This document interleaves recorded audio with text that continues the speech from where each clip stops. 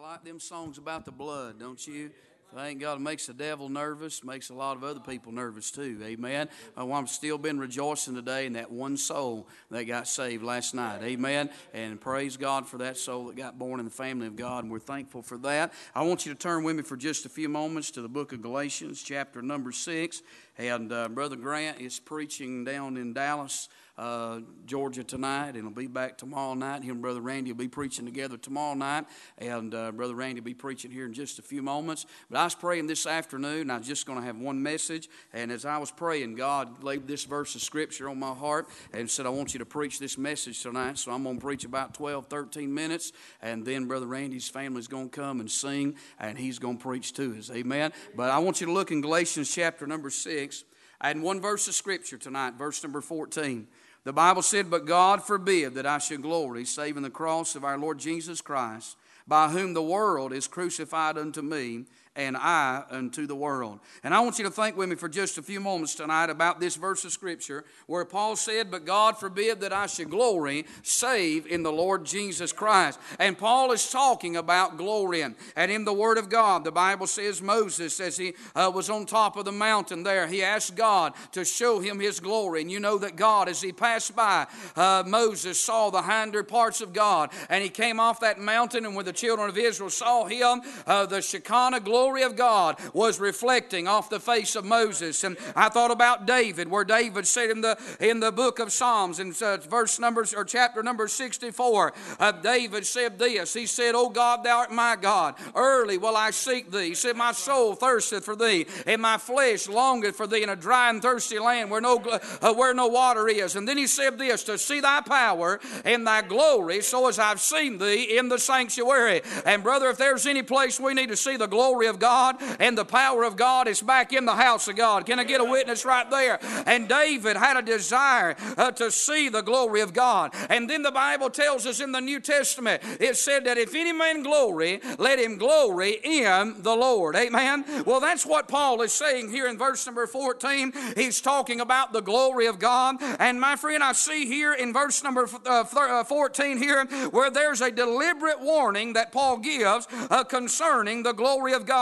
He said, but God forbid that I should glory. Now, when you think about this tonight, what Paul says here concerning this warning, concerning the glory of God, is that Paul gives us a deliberate warning, telling us that you and I have no business glorying within ourselves. Amen? Notice the Word of God said in verse number 12, he said, as many as desire to make a fair show in the flesh. Why would they do this? Look at the last part of verse 13, that they may glory in your flesh. You see, my friend, there was people back in that day, just like they are in our day and time, rather than give God the glory, they'd rather have that glory for themselves. Amen? And what Paul says here is he gives a powerful warning, as he says, my friend, he said, but God forbid. In other words, if God forbids something, you and I hadn't got no business doing it. Can I get a witness right there?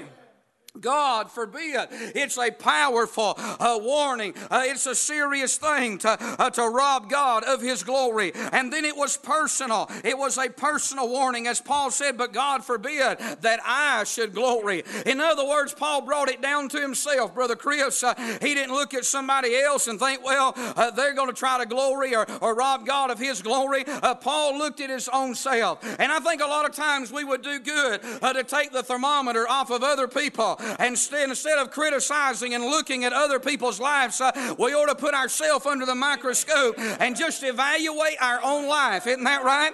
And my friend, that'll keep you from glorying. And to Paul, it was a powerful warning. To Paul, it was a personal warning. But then it was dealing with a prideful warning. As he said, but God forbid that I should glory. Amen?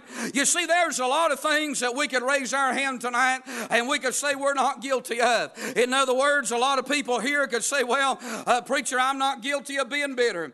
Maybe you could say tonight, I'm not guilty of being jealous, or I'm not guilty of lying, or we could go through a lot of things. But friend, I want to tell you something. There's an element of pride in every single one of us tonight. And if you and I don't keep ourselves where we need to be, if we don't keep ourselves in check, this flesh, it wants the glory. This flesh wants the recognition. This flesh wants the pat on the back. And Paul, that great Christian, that wrote more more, my friend, epistles than any other apostle in the New Testament. He gives this deliberate warning here that God forbid that I should glory. Amen.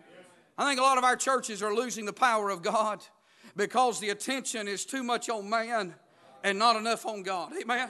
We're living in that society that says, look at me, listen to me, lift up me. It's all about me. It's me works and me worship and me words. It's just me.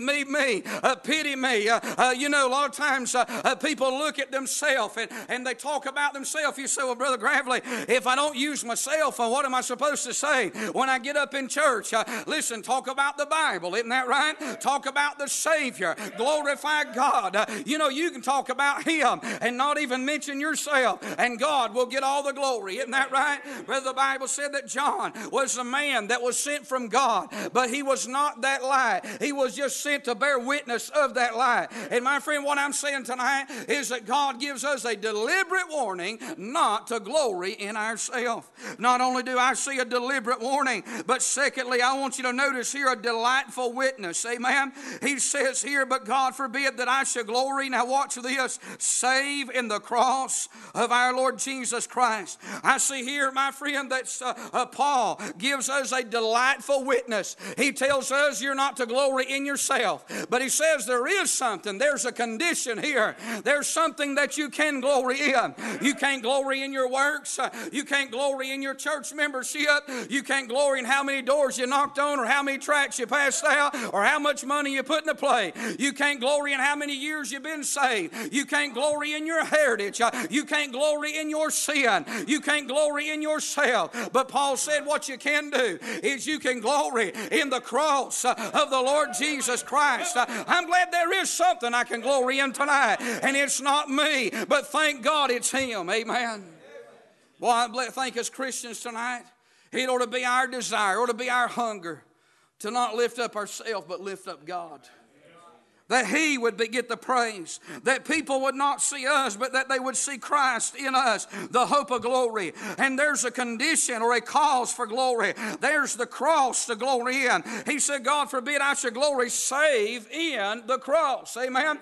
In other words, if there's anything that ought to be on our lips, if there's anything that ought to be in our life, it ought to be Calvary. If there's anything that ought to move us, if there's anything that ought to stir us, if there's anything that ought to encourage us, if there's anything that ought to build the saints up, it ought to be the cross. Amen. A lot of times you preach on the cross and it's just quiet and people just sit there and look at you. And my friend, but listen, Calvary, had it not been for the old rugged cross, had it not been for the shed blood of the Lord Jesus, had it not been for Calvary, where would you and I be at today? Those precious blood stains that they sung about a while ago, that's the glory of the church. That's the hope of the world. My friend, that's the future. My friend, it's Calvary and the old rugged cross. I want to say tonight, Calvary's is real, and it's as fresh in my heart tonight as it was the day God saved me.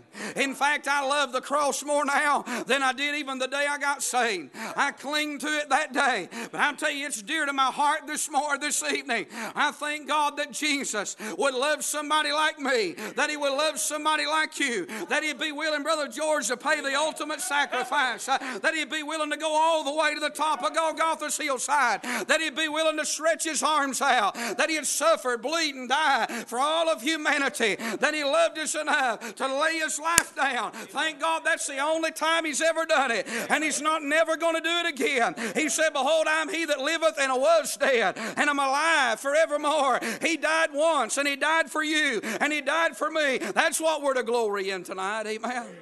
It's Calvary, the old rugged cross.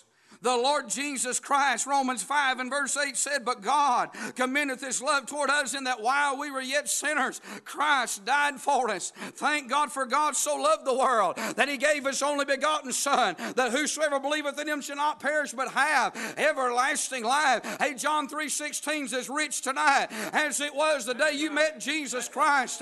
Brother, it's still the greatest message. It's still the greatest text. It's still got the power to move men. Thank God for Calvary tonight. And I see there's a cross to glory. That's that delightful witness that when we talk to people, we're not to talk about ourselves, we're to talk about Him tonight. And then, my friend, not only the cross, to glory in the condition, but there's the Christ to glory in. The Bible said, save in the cross, notice this, of our Lord Jesus Christ. The center of that verse is Jesus Christ. And the center of our life and the center of all that we do ought to be Jesus Christ. The center of every worship service, every message, every song ought to be Jesus. Amen. Thank God for Jesus tonight. Brother, there was a time when you could just mention His name and the service would erupt. There was a time when just the very mention of His name would ignite the hearts of the people of God. I tell you, I don't want to dry up on the vine. I don't want to die in 2016. It may be a barren desert all around us, but thank God I still know where the well is. I still know where the water is tonight. I still know where there's some hope. My hope, I thank God for the church. And I need the church. But I want to tell you something, my hope's not in the church tonight. I thank God the church is a living organism. We're the bride of Christ. But my friend, when I got saved, I joined the church. But I got in the body of Christ. I thank God I got in the family of God. And my allegiance, foremost and first tonight, is unto Him. What I'm saying is, the church may fold. She may close her doors. Here, I believe there'll always be a church. I'm talking about this church tonight. This building could sit empty, my friend, by tomorrow. But thank God He's still on the throne. I'm telling you, I'm still going to serve Him. I'm not serving for a preacher. I'm not serving for a church. I'm not serving, my friend, for a club or anything else. But thank God He's the best thing that ever happened to me. He's the best thing that ever happened in my life. He lives on the inside. I want to say I want to glory in the witness of Jesus Christ. Amen. When I witness to people, and you do, I don't tell them, hey, if you'll trust the church, you can go to heaven. And I'm a church man. Somebody say amen. I believe when you get saved, you ought to get baptized in a local New Testament church. I believe you ought to join that local New Testament church, tithe to that local New Testament church, give to missions through that local New Testament. I think everything ought to be done through the local New Testament church. But I'm going to tell you something, friend. Churches come and churches go, but Jesus Christ is here to stay. Amen. And thank God that's our witness and that's our hope tonight. And so I see there's a deliberate warning. Don't glory in yourself. Don't glory in your flesh. There's a delightful witness, and I close with this. There's a deceased world in this verse. Look what Paul says. He said in verse number 14, he said, by whom the world is crucified unto me, and I unto the world. What Paul tells us in this text is he pinpoints the world by saying the world is dead to me tonight. I want to ask you a question tonight, child of God. Are you dead to this world? Is this world dead to you?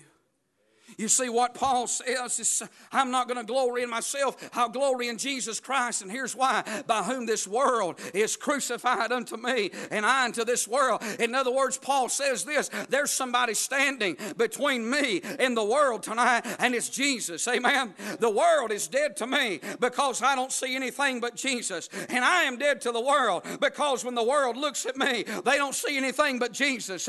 Do you know if the world looks at you tonight and they see you as a Christian, do you know the world doesn't want anything to do with you? Is that right tonight? Hey, this ain't a Presbyterian church. Y'all give me some amens. Hey, do you know tonight if the world looks at you and they don't see nothing but Christ in you, that you're dead to this world, friend. They don't want nothing to do with Jesus Christ. And if you look at this world and all you can see is Jesus, then the world, my friend, holds no fancies. The world has no allure tonight. In other words, the world cannot draw you in. And the reason for that is because you've been nailed to the cross. And thank God, Paul said, I'm crucified to this world. In other words, he said, I'm dead to this world, and this world is dead to me. He pinpoints this world, and then he puts this world to death. Notice what the Word of God said in the latter part, and I'll be through. Paul said, by whom the world is crucified unto me, and I unto the world. The word world is found twice in this text. And Paul says this, I'm dead to the world, and the world is dead to me. Now get this tonight. In order for Paul to be dead to the world, you know what he had to do? He had to crucify the flesh. Do you know who runs together in this Bible? There's a little clique in this Bible. It's the world, the flesh, and the devil. And they team up and they run together all the time. And Paul realized that, and after he got saved, he said, I'm not going to glory in myself. That'd be in the flesh. He said, I'm going to glory in the cross of the Lord Jesus Christ. And he said, here's what I'm going to do. He said, I'm going to break up this little clique. He said, I'm going to crucify the flesh, which will make me dead to the world, which gives Satan no power in my life at all. You know why why so many times we're defeated in our Christian life? Because we allow our flesh to run with the world and the devil, and we lose our victory tonight. I wonder as we stand and say, get us a song ready. I want to ask you this question before we go further in this service. Have you crucified the flesh? I'm not talking about one time a long time ago. I'm talking about today. Have you surrendered? Have you yielded? Have you nailed it to the cross? Who's running your life tonight? Who's in charge of your life tonight? Are you dead to this world? And is this world dead to you? Worldliness can destroy all of us tonight as Christians. It can cause us to lose our witness. It can change our focus, and it can get us off course. And it can draw us away from God. I wonder tonight while Brother Blake sings, if you need to come, maybe get on this altar tonight and say, Dear God, help me to sell out, help me to surrender. That's right. You be obedient to God while we sing. You mind the Lord tonight.